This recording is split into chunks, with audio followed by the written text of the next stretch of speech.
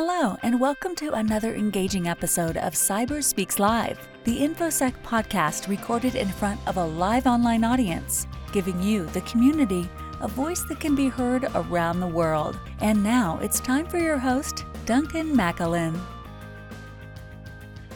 Hi everyone, my name is Duncan Macklin. I am InfoSec War on Twitter, and once again, we come to you for an engaging episode of Cyber Speaks Live. I have been waiting for, maybe weeks or even months to be able to get this particular individual on our show to be able to talk about something that I'm very passionate about as a data privacy and protection advocate. Today's guest is M.A. Taylor. He is the director of the critically acclaimed documentary film, The Creepy Line.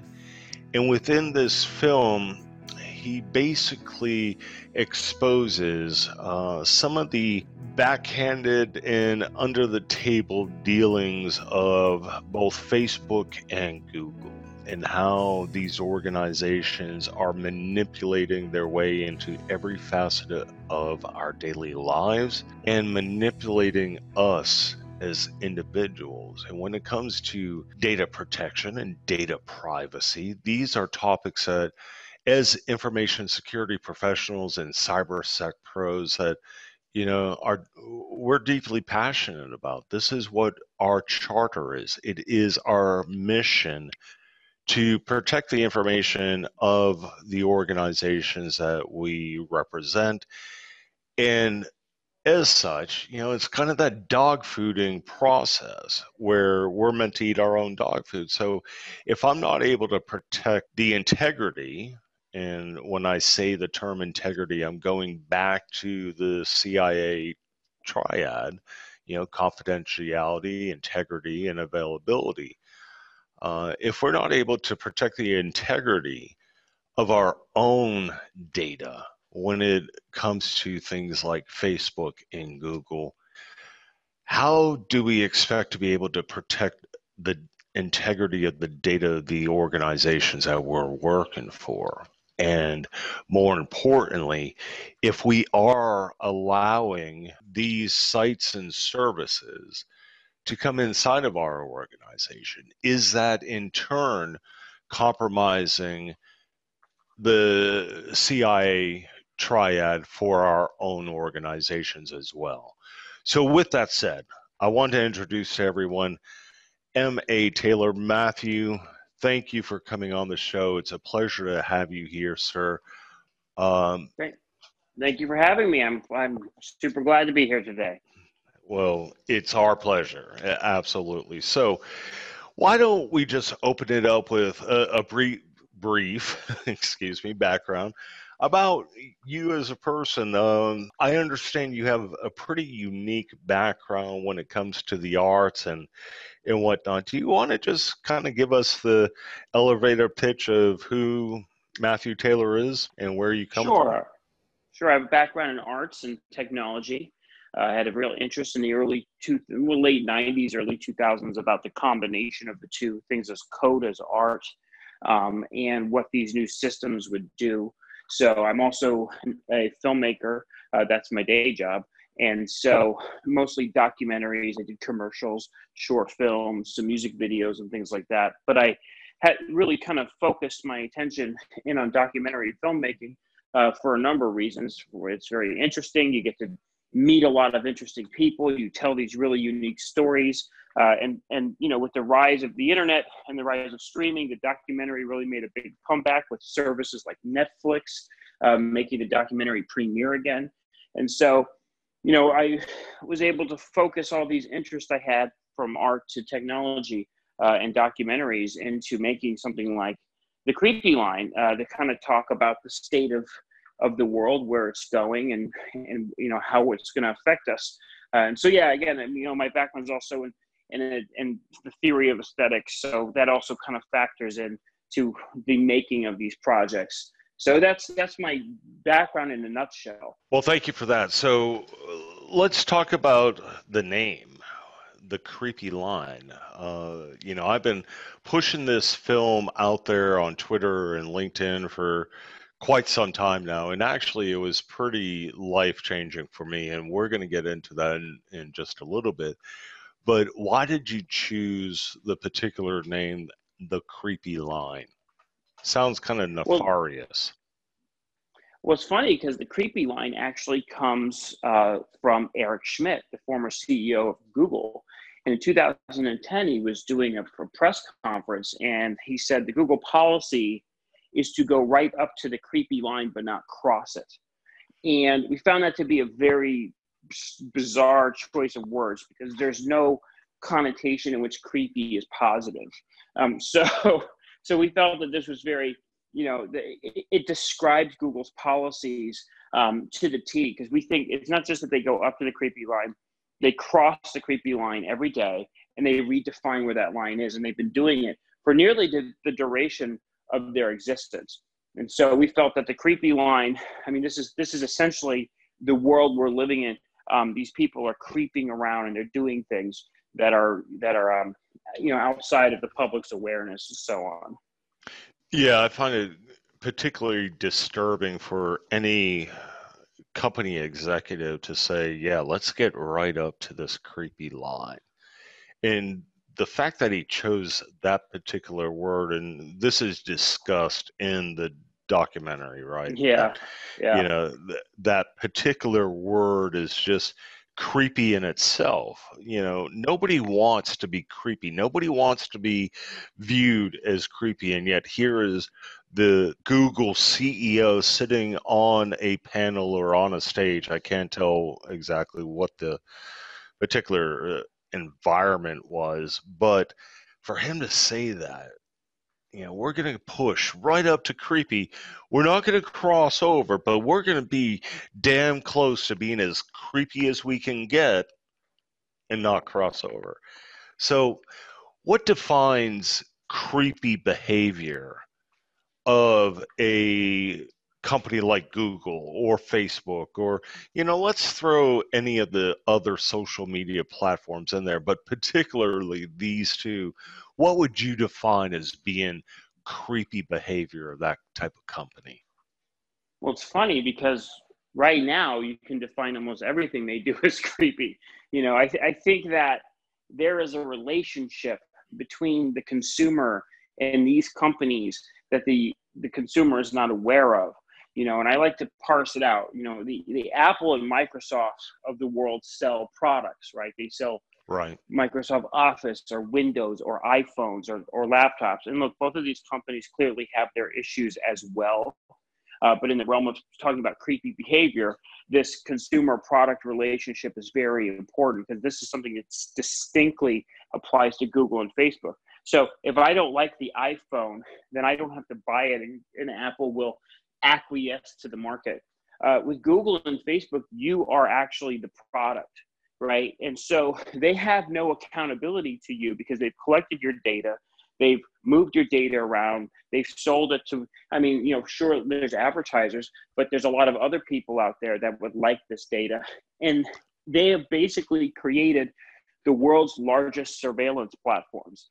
That is, they don't actually make anything. They sell you. And so the idea of what defines creepy, well, in some way that's very personal because, people can be creeped out by lots of things. But the fact that they're listening, they're watching, they're collecting, that's an aspect that is creepy in of itself. But the big one that really kind of puts them over the edge is when they use your own data against you to manipulate you, to get you to do things. And that is really what this film is about. Because look, we have entered into a deal with the devil here, right? I got the free Gmail, I got the free Google Maps, but I never really understood the cost of what free really was. But the fact of the matter is that the value they get from me using their platform is infinitely more value than I get from using their platform. And once I'm hooked into their platform, or my business is hooked into their platform, or my website is on Google Analytics, they then have the power to intricately shift and nudge my behavior in any direction they want, to the point where it starts borderlining on totalitarian. And so I think the creepy aspects are right now, it's within the machinery itself. It's designed to surveil and manipulate without you knowing. It's not like advertising, classic advertising. Say, oh, advertising is subliminal, it pushes you this way. At least I see it and I have the choice to reject it. These systems are designed to operate invisibly, to nudge your behavior in certain ways. And I think it gives them an inordinate amount of power, since you can't get away from them. And if a business gets off of Google, they just don't exist. So I think that's kind of the aspect of creepy we're dealing with now. And I completely agree with you wholeheartedly. So let's go back to the early days of Google, right? So in their beginnings, and I was there in part of this, right? So I've been in this industry for 25 years, and I remember the actual moment that I very first saw the Google logo on a computer screen. And it was one of the guys that I was working with at a regional bank. He was like the sharpest guy in our group, and our group was facilitating the migration from Novell to Windows NT, just to kind of give you a perspective of how long ago we're talking. So I want to say it was back in '98 that I first saw that, and back then it was a very different experience to see a search engine that had nothing there except for that little search. It was profoundly different from the Alta Vista, the Yahoos, where everything was advertisement right there in your face, kind of like what you were talking about, right? And you could know what was going on, how, Alta Vista and Yahoo were making their money off of search. They were crawling the internet, they were aggregating all that data, and then they gave you a portal to be able to get into it through their search capabilities. But you had to pay for it with all the ads that were displayed on the homepage and in the search results and everything else. And all of a sudden comes this darling that says, no, let's just simplify everything. Get rid of all that stuff. Here's your search world. And it was super clean, a ridiculously designed logo in a search text box with search and feeling lucky. Where we've come to today is completely different. But back then, I think they called it the back rub algorithm, right? Yeah, it was back rub, yep. That in itself, their naming conventions are not the smartest in the world, right? So, the back rub name in itself says, you rub my back, I'll rub yours. Talk about the algorithm, if you don't mind. I think you have some tremendous insights into exactly what's going on there and some of the bias results that we see. Can you talk about the algorithm and how that bias plays into it, and why that simple appearing search front end isn't as simple as it may seem on the back end? Absolutely. Look, I think it's like this. Google's greatest weapon is the illusion of trust. That is what you saw in 1998. It's what we all saw. We saw simplicity, cleanness. This showed us that this is a platform you could trust because you're not being manipulated. That's the message that they want to push. This is also overall why Google generally likes to stay out of the press. Of course, Facebook is getting pounded right now by the government, by the media, and that's because they need to. You cannot use Facebook, but you cannot not use Google. So hence they don't have to be so aggressive, And it's not just our government either. They're under heavy scrutiny with the EU right now as well. Yes, we were actually in Berlin talking to members of their parliament and members of the EU about what they're doing. What they're doing is very different than what we're doing. But again, the trust is part of the manipulation. because it is, think of it as a narrative, right? You start off with google.com and up comes that beautiful page, right? And I need to find, I need to, where am I going to buy my glasses? And I look that up in Google.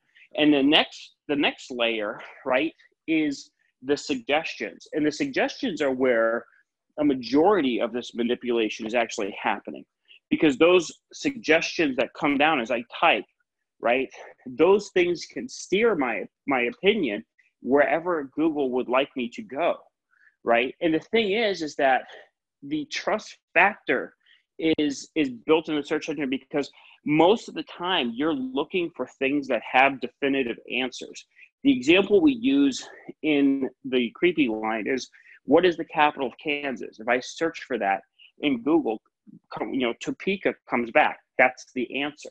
And so what happens is, over time, you are being conditioned to trust this system, because when you look for facts, most of the time, it returns facts. But if you ask the engine something that does not have a definitive fact, right, this is where the bias has to kick in, right? And there's two things that engine has to do when I ask it, where are the best glasses? Or how about this, where's the best restaurant? It has to do two things. It has to make a decision out of this, to look at all these billions of websites, and it has to grab 10 of them, let's say, and then it has to put them in an order. Those are two biased decisions that the search engine makes in order to give you your returns. So, and this is Matthew, Mm-hmm. Let me just jump in here for the listening audience. Before Matthew continues, it's really important to point out that what he's talking about with these biases, in particularly in the context of Google, where, number one, Google owns 90% of global search, right? I mean, that's a fact that we have from the film. Absolutely. And there's data to support it. Furthermore, I'm pulling all this information directly from your film. So thank you for getting the facts and getting them right. Secondly, my pleasure.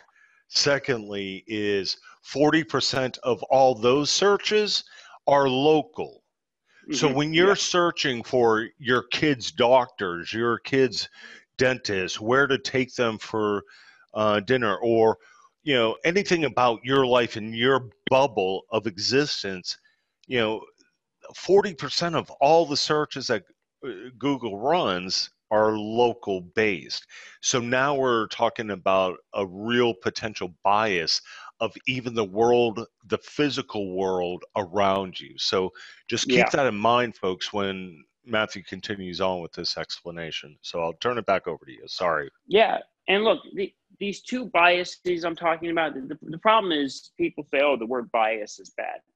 It's not bad. You do want the engine to do these things, right? Because if it just pulled random things, it would be worthless. Yeah, so that's why we have the search engine. If the bias is there to elevate a particular service or business in your local area based off of non-biased reviews, right? Then that would become a good bias. So you're absolutely right. We need some level of bias, but it should be a visible bias of some capacity in my mindset. But I'll let you continue on and see what your thoughts are there. No, absolutely. I mean, so think of it this way. If I ask it what's the best restaurant, and it makes those two decisions, it says, hey, we're going to grab these pages. That's the first decision. And then decision number two is we're going to put them in this order. What it means is that we are conditioned to think, going back to this idea of Google's truth model, we're conditioned to think the thing at the top is true, right? That's what we're conditioned to. Because remember, when I did all of the searches before for facts and things, the best thing came at the top, like almost pretty much every time. And so Google has this system that conditions us. It's a list component that conditions us. Because look, when you have a list, you typically remember the thing at the top. You typically think the thing at the top is better. So they are introducing all of these elements to basically build our trust. And so the question comes is when you ask Google something that there's no absolute answer, how does it actually make those decisions, right? And so the thing is, again, if I ask it, what's the best restaurant? There's no answer for that. I live in New York City. We have 25,000 restaurants. So what's the best restaurant? Google at some point is going to have to make a choice, and it's in the algorithm. And they say, oh, the algorithm doesn't do that. It just works the way it works. But that's not entirely true. I mean, when you write code or you write algorithms, your biases are built into these what they are essentially is perception mapping machines, right? You're sitting there mapping the world through your worldview. So, you can sit there and say, how do you determine that the Thai restaurant's better than the Japanese restaurant, is better than the Italian restaurant? Is it based on ratings? So it's all built into this algorithm to make these decisions. And so Google tends to put things in orders that will benefit ultimately them. Now, look, I'm not saying it doesn't benefit you as well, because again, we joke that we had to use Google to make this movie. It is the way you search things. It's the way you find things. If I have to go somewhere, these are systems, they work. We're not saying they don't work. We're not saying that anything is malfunctioning with these systems. In fact, they work so well, that's what we're afraid of. But again, this truth allows them to nudge your opinions without thinking, because they've conditioned you to think that they are the arbiters of truth. And this becomes very, very dangerous once you enter into the world of, say, politics, right? Or moral issues or ethical issues. Because the thing is that if I ask the search engine what's the best candidate, remember, it has to do those two things. It has to pick one, and somebody has to be at the top. So you don't really get a transparent understanding of how they're doing this, or why they're doing this, or what their motives are. And unfortunately, most people just think, well, look, the search engine, clearly it has no bias, and it put this thing at the top, and everything that comes back is always true. So clearly, this is the thing I should do. And that is where the manipulation comes, and the algorithm is behind there making these decisions. And by Google's own admission, which is also in the film, they change the algorithm up to at least twice a day. So it's not like they set it and forget it. They're constantly tweaking. I mean, look, if you use YouTube and you are a savvy YouTube user, which is also owned by Google, by the way, you can make videos and use keywords and do various things to figure out how they've shifted the algorithm to push your video further.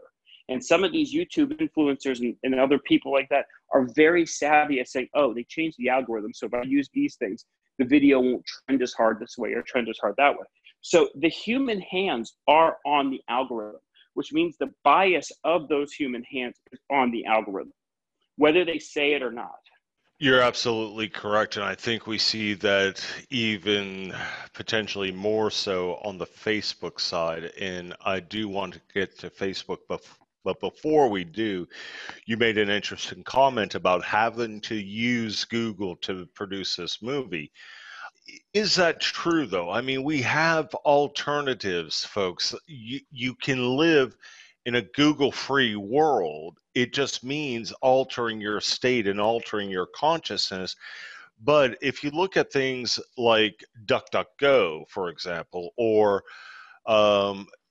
maybe to the lesser extent of creepy or evil, by the way, for those that are watching in the live feed, do have my Evil Corp shirt on today. But, we have Bing, we have DuckDuckGo, we have Brave as a browser that is all about, your personal data protection and privacy. So we do have alternatives to Google. Would you agree with that statement or not? I think it's a complicated answer because, for example, Apple Mail sits on Google servers. New York Times sits on Google servers. If you dig way, way, way down, you find that like the people who are investigating Google, their emails are being read by Google. Yahoo references Google's quarantine list. One of the interesting things that I think about. Can we elaborate on that? Because you're right. And the film does go into some detail about who's actually running on the Google platforms for email, and talking about journalists and Yeah. even the federal government receiving, some or granting some massive contracts to Google Mail and the Google Docs platform, and etc. But the University of California situation, right? And Yep. basically Google abusing their access to those Yeah. students' emails that were running on Google Mail, to the point that we had to sue Google to stop being creepy. Yeah. Stop stalking the students' emails. We had to go to the courts and sue the company. And when it ended up going up for legislation, and this is one of the things that I have here, for notes, is legislation tilting. Yeah. When we look at who some of the biggest lobbyists are in DC and in these state legislations, it's always Google and Facebook, right? Well, yeah, Google's the largest lobbyist on the Hill. I mean, they were very proactive getting the FTC investigation shut down in 2011, 2012, coming directly from the White House. They are massively integrated in Washington, D.C. On every level. I mean, that's the thing. It's like this. I like to break it down into two eras. There's the Steve Jobs era, and there's a post-Jobs era. Because in the Steve Jobs era, he clearly said he wanted to destroy Google. They stole his IP. They stole his ideas. Eric Schmidt betrayed him because he's on the board, took the things to Android, and everybody was suing everybody. And Microsoft was suing Google, and they were and Samsung and this and that. So Steve Jobs dies, and we enter a new era where all of a sudden all the lawsuits are called off. Microsoft drops their lawsuit, and all of a sudden Bing gets better. And I think that there came a point where these companies, it's kind of like the Standard Oil idea. It was better to just get along and pay the fees back and forth. I think Google spends $3 billion a year to make Google search the default in Safari on iPhones. That is a better way to deal as opposed to suing each other for stealing IP components, right? And so the issue is, you may not use a Google product directly, like the Google search engine or Gmail or Google Maps, but you are using a Google product somewhere. So whether it's Google Analytics that's on a website, so you can search, and I can go on these places, and I can go to a Google website, or I can go to a website, and the analytics is there, and it's all about touching their product. Right? Because when you touch any of their products, that's where they can get you. There are some alternative platforms, Brave, Proton Mail, Signal. But here's the problem, right? When you have a company like Google that is scooping up companies by the boatloads, there's no guarantee. Look, if I'm a developer and I write a piece of software as an alternative, and Google comes in and goes, "We'll give you $20 million." Okay, let's do this, right? You see, I think the issue is that they have the financial capability to scoop up products. Exactly. You're right, because data is now the most commoditized item in the world. It was either last year or the year before that data surpassed oil as the most prized commodity in existence, right? So being Houston-based, I totally get that. I know where barrel prices should be sitting, and I know the adjustments and what the auxiliary impacts are of a barrel price dropping by $5 versus 10. I get that. So now, for me, seeing data being more valuable today than gold or oil. Yeah, that's mind blowing, because that tells me that data's up for sale and it's going to the highest bidder, Absolutely. or whatever. You are for sale.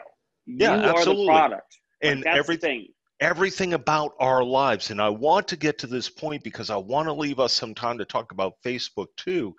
But let's talk about the total ecosystem that Google has built, right? So they started off with search and expanded that and got into the whole advertising networks and expanding that.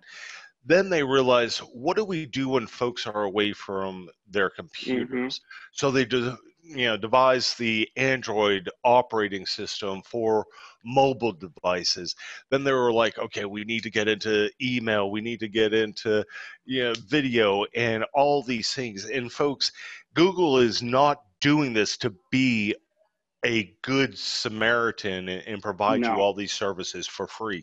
The purpose of it is to know every single thing about your life. And that is why they're now into the, smart home devices and everything else. When Google comes up with a product, trust me when I say this, folks, trust Matthew Taylor here, they're doing it to get into your life, to get into what you do on a day-to-day basis, hour by hour, and minute by minute. They want to be capturing every essence of your existence so that they can sell you as a person. Now, if that doesn't sound like being a slave to the system, I don't know what does.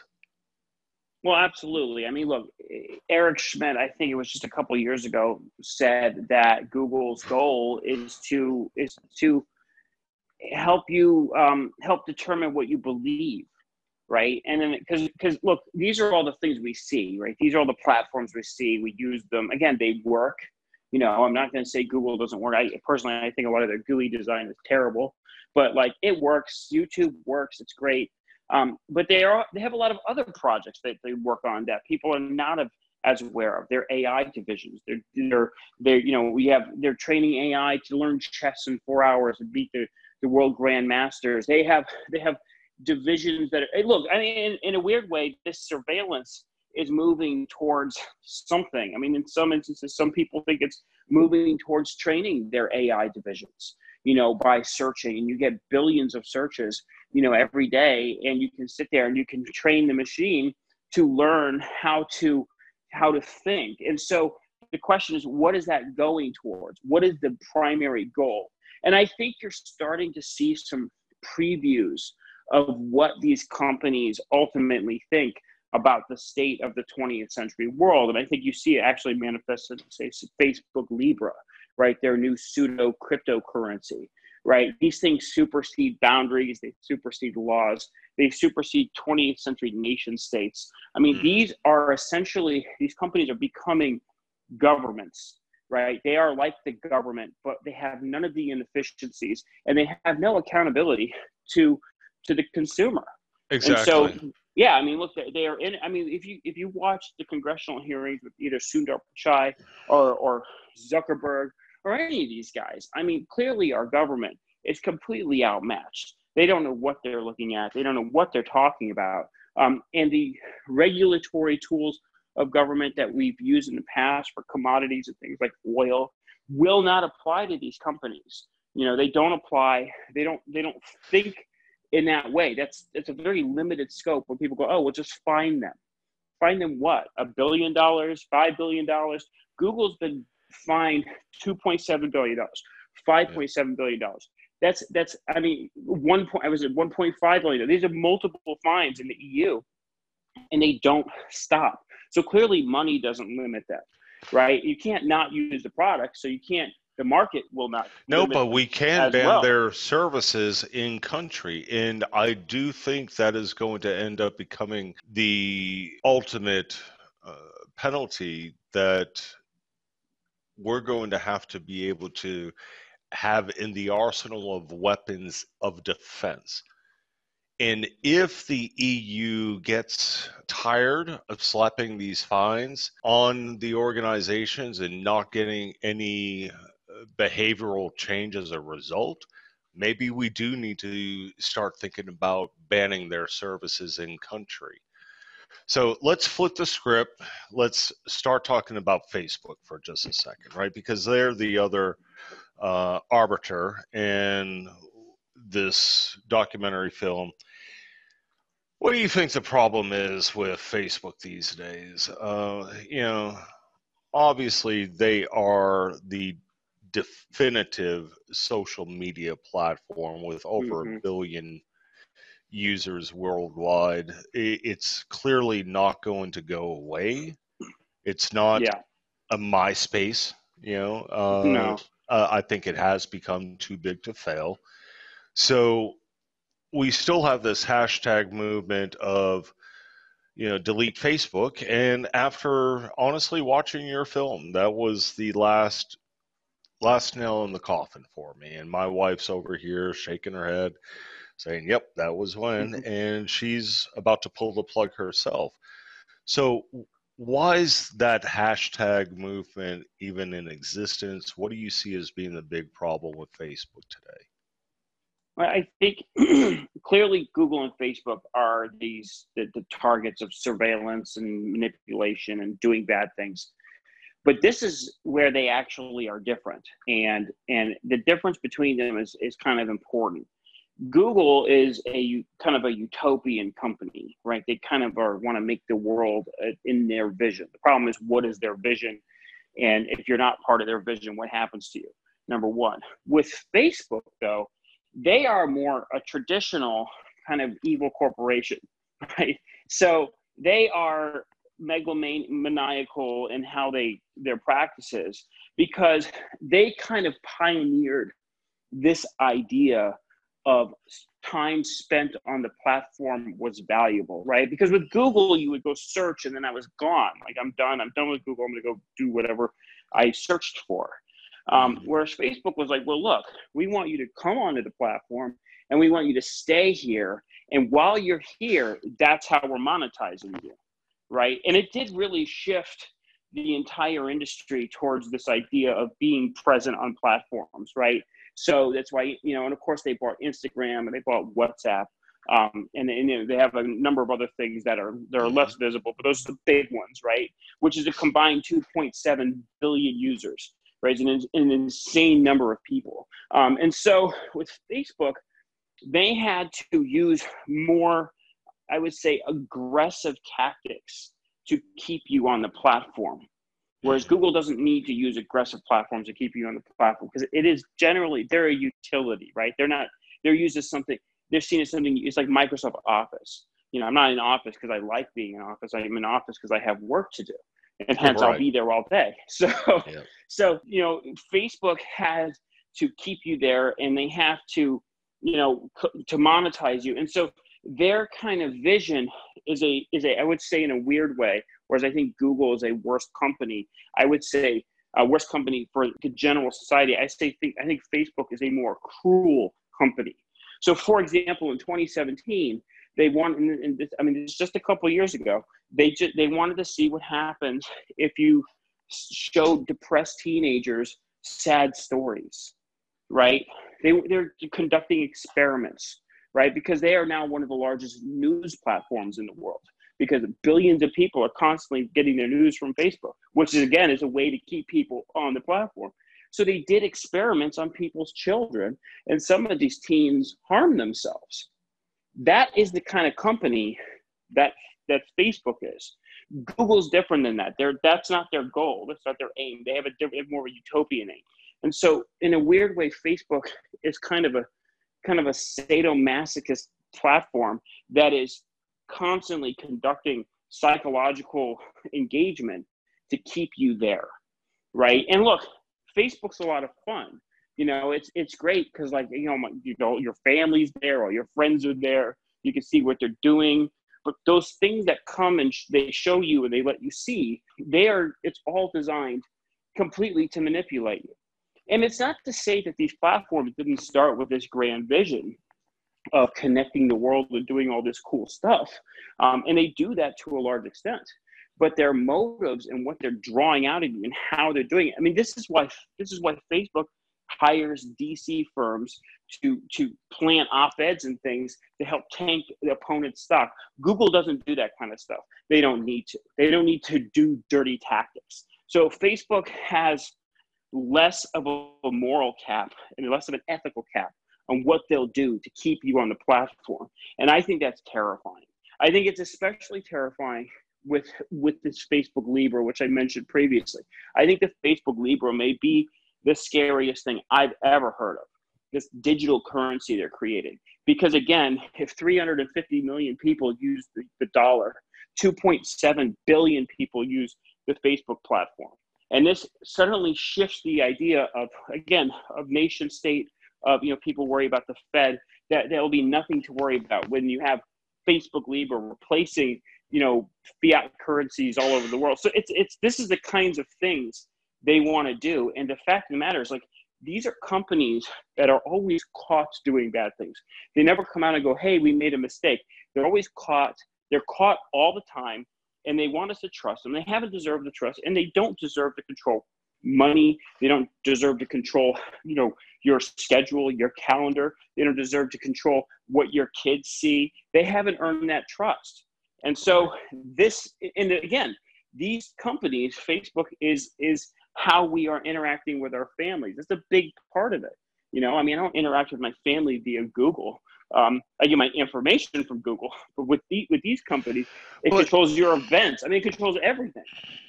So, for those that haven't seen this documentary film we're talking about with Matthew Taylor, the title again is The Creepy Line, and a deep dive into all the acts that are going on behind the scenes with these two companies, Google and Facebook. Now, I can say with 100% certainty that you can live a Facebook-free life. I have deleted my Facebook account. It's been several months now.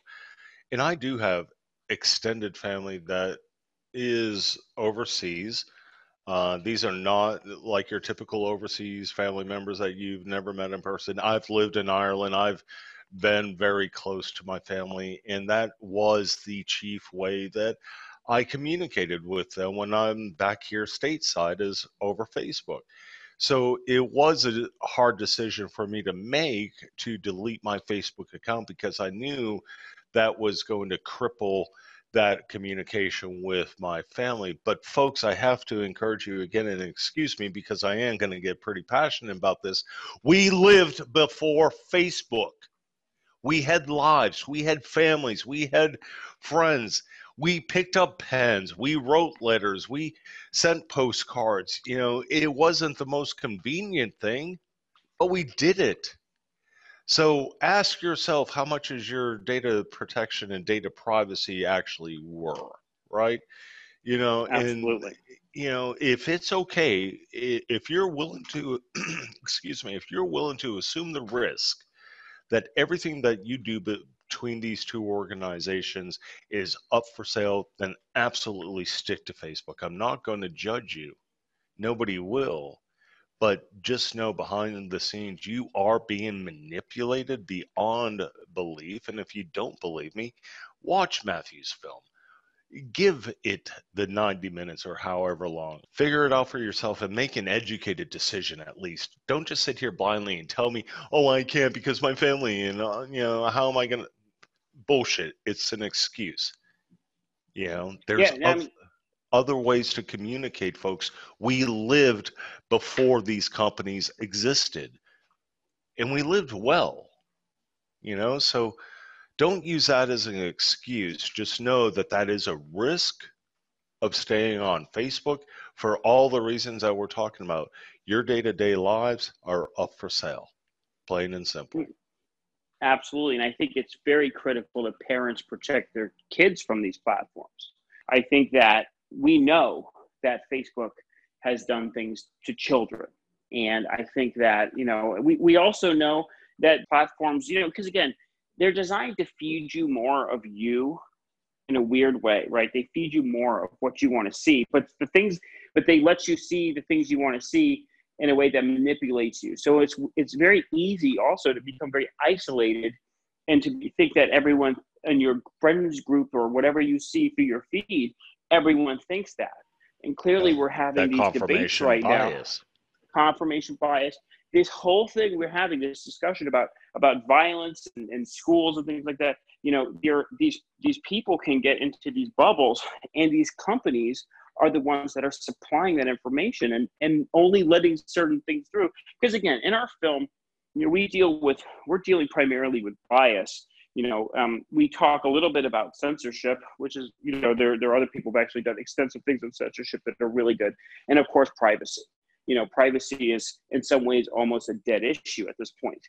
So we are now in this idea that like you can insulate yourself, and once they get you isolated, well, then they can manipulate you any way they want. They can show you anything to get you to do anything. And that is really our big issue. Our big issue is bias and manipulation. Look, here's the thing. If the companies would be more transparent, then look, at least you get the choice. At the end of the day, these platforms are designed to remove your free will, right? They're designed, they want you to manipulate you towards these things that benefit them. And they do, again, like I said, they do benefit you. You get some benefit, but they get all the benefit. And your benefit may be 5%, and their benefit may be 95%. And some of the outcomes we're seeing now, whether it's depression, violence, extremes, these are things that have been cultivated by these companies. And frankly, they're not getting enough blame for the state of the world, with these kinds of people that are radicalized or upset or, anything. So I think it's really important that people clearly understand that these companies play a role in some of the chaos that's happening today, and they're not getting attention for that. You're right. So we are coming up on the top of the hour here in about 10 minutes. Before I open it up for Q&A, is there any positivity, any, suggestions, any bright side to this that you can share with the audience? I mean, look, in many ways, we have, clearly your audience is dealing with cybersecurity and these things, so they have a very clear idea of threats. They know that it's not, look, Facebook and Google are a threat to consumers and other things, but of course you have international threats as well. China, Google working with China, things like that. I think that people need to start becoming aware, and I think you're right. They need to detach themselves from these platforms.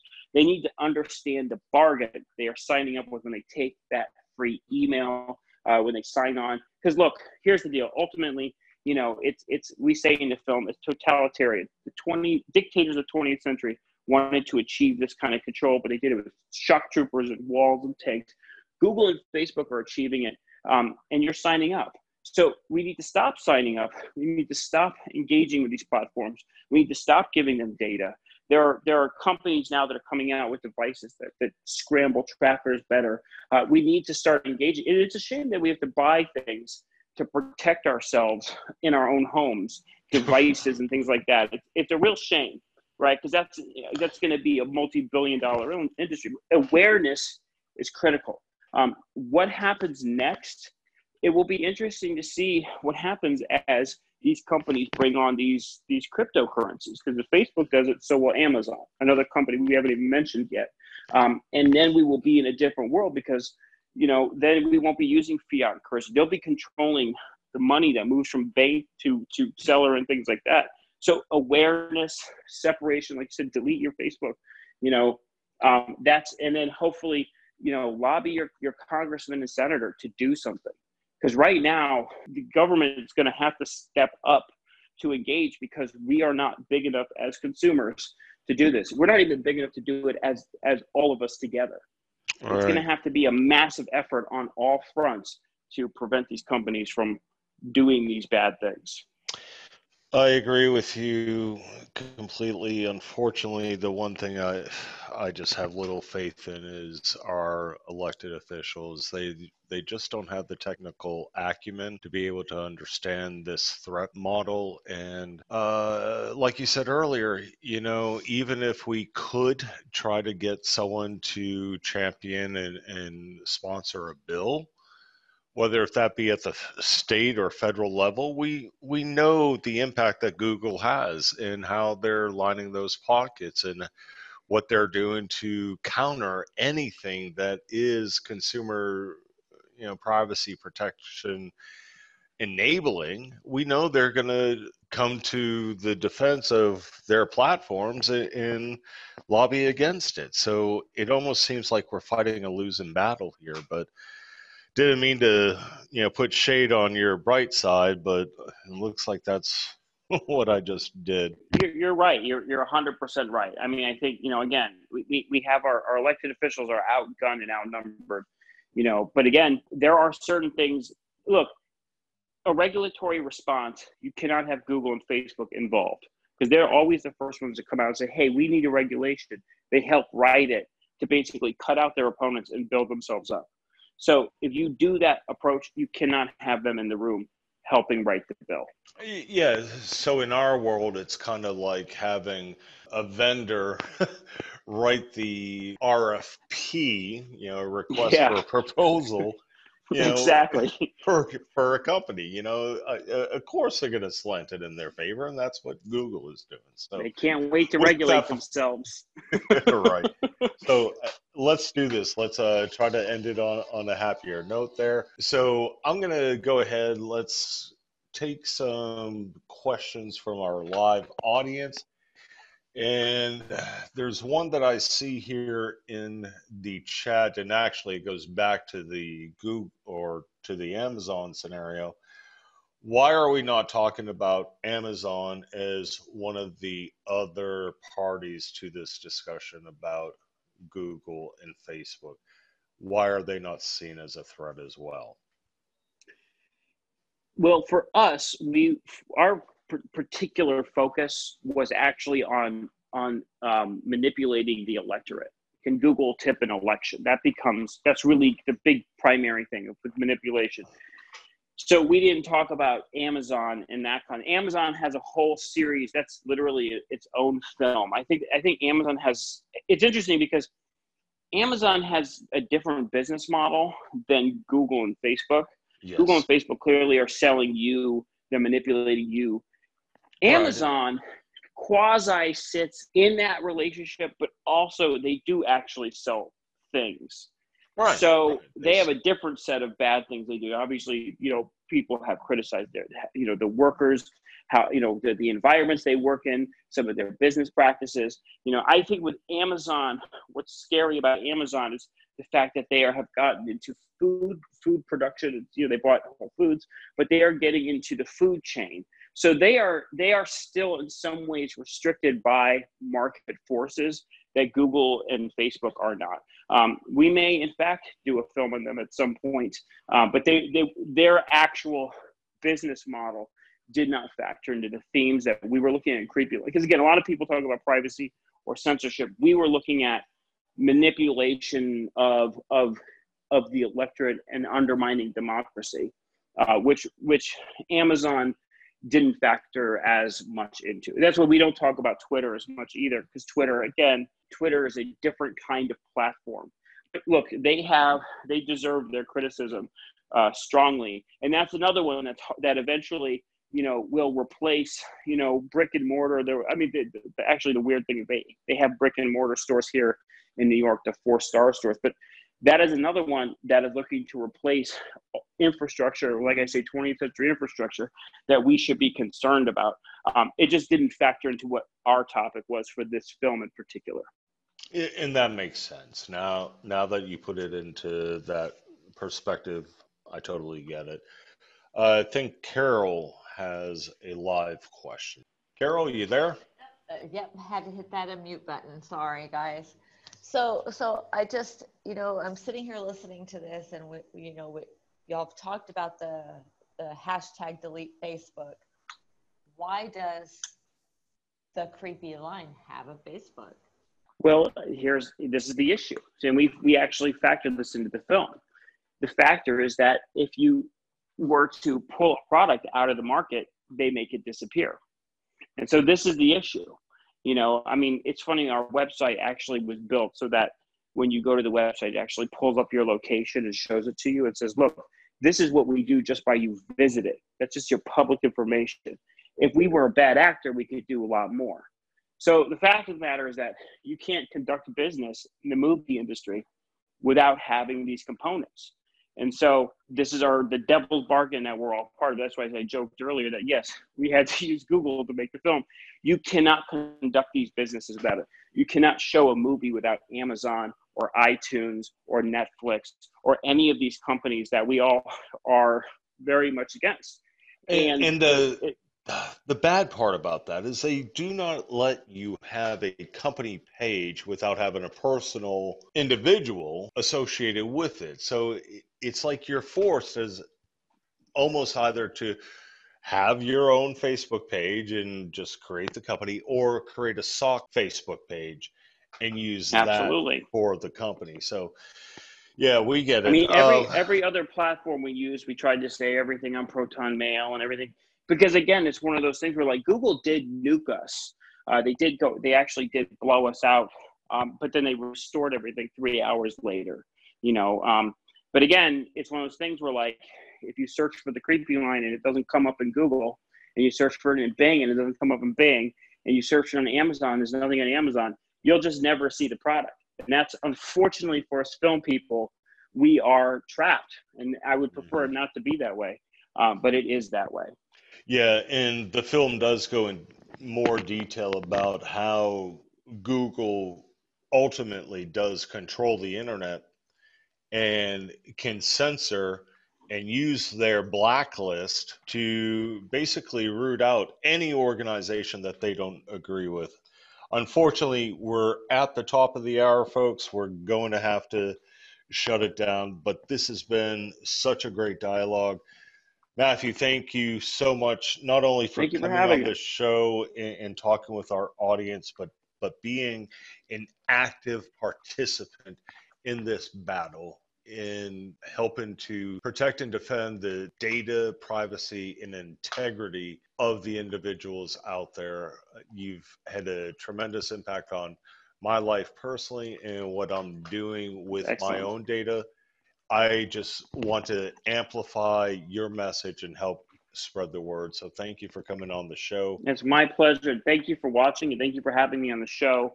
And again, like you say, and Jaron Lanier says, delete your accounts. Yeah. Hashtag delete Facebook. Hashtag delete Google. Work signed out if you have to go to YouTube for anything like that.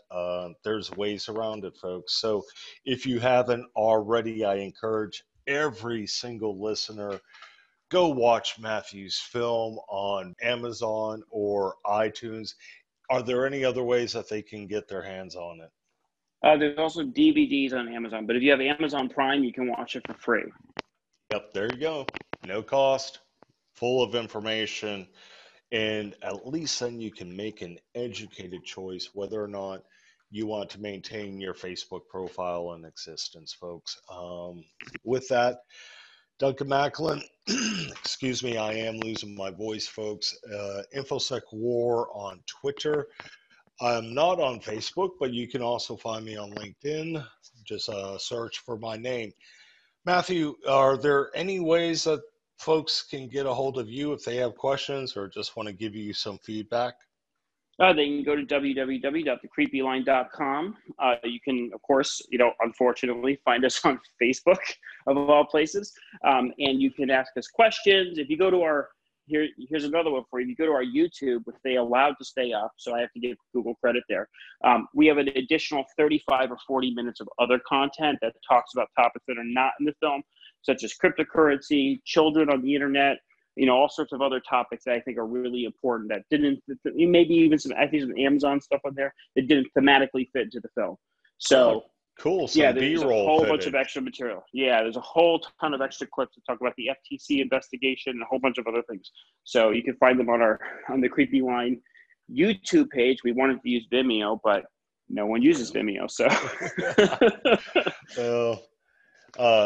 yeah, Google, once again, probably 90% share, if not more, of the whole video sharing platform. So, Matthew, just a quick question. Have you watched The Great Hack? I have. Awesome. I've watched it. I've made commentary on it. And that's an interesting topic. Yeah, so listeners, next week, David Carroll, who is one of the main featured individuals in The Great Hack, He will be on the show following up on today's discussion and data privacy and protection. Mr. Carroll was a true advocate and warrior, actually fought to get his data back after the Facebook and Cambridge Analytica scandal hit. So he was not a passive participant in the class action lawsuit.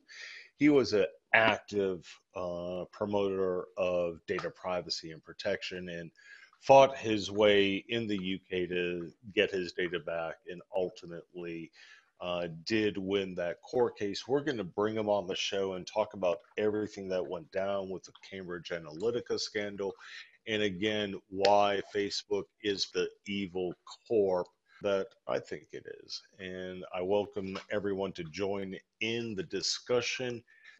We're going to have Mr. David Carroll on as our next special guest co-host. Matthew, one more time, thank you so much for everything that you're doing. We do appreciate you, sir. Thank you so much, and likewise. And with that, we are out, folks. I'll see you next week. Thank you for joining us on this episode of Cyber Speaks Live. Remember to visit our blog at cyberspeaks.com to sign up for our newsletter of upcoming episodes and special guest co-hosts. If you'd like to be a guest co-host or sponsor the show, please email us at speakup@cyberspeaks.com. That's all for this week. And as always, stay safe and secure out there.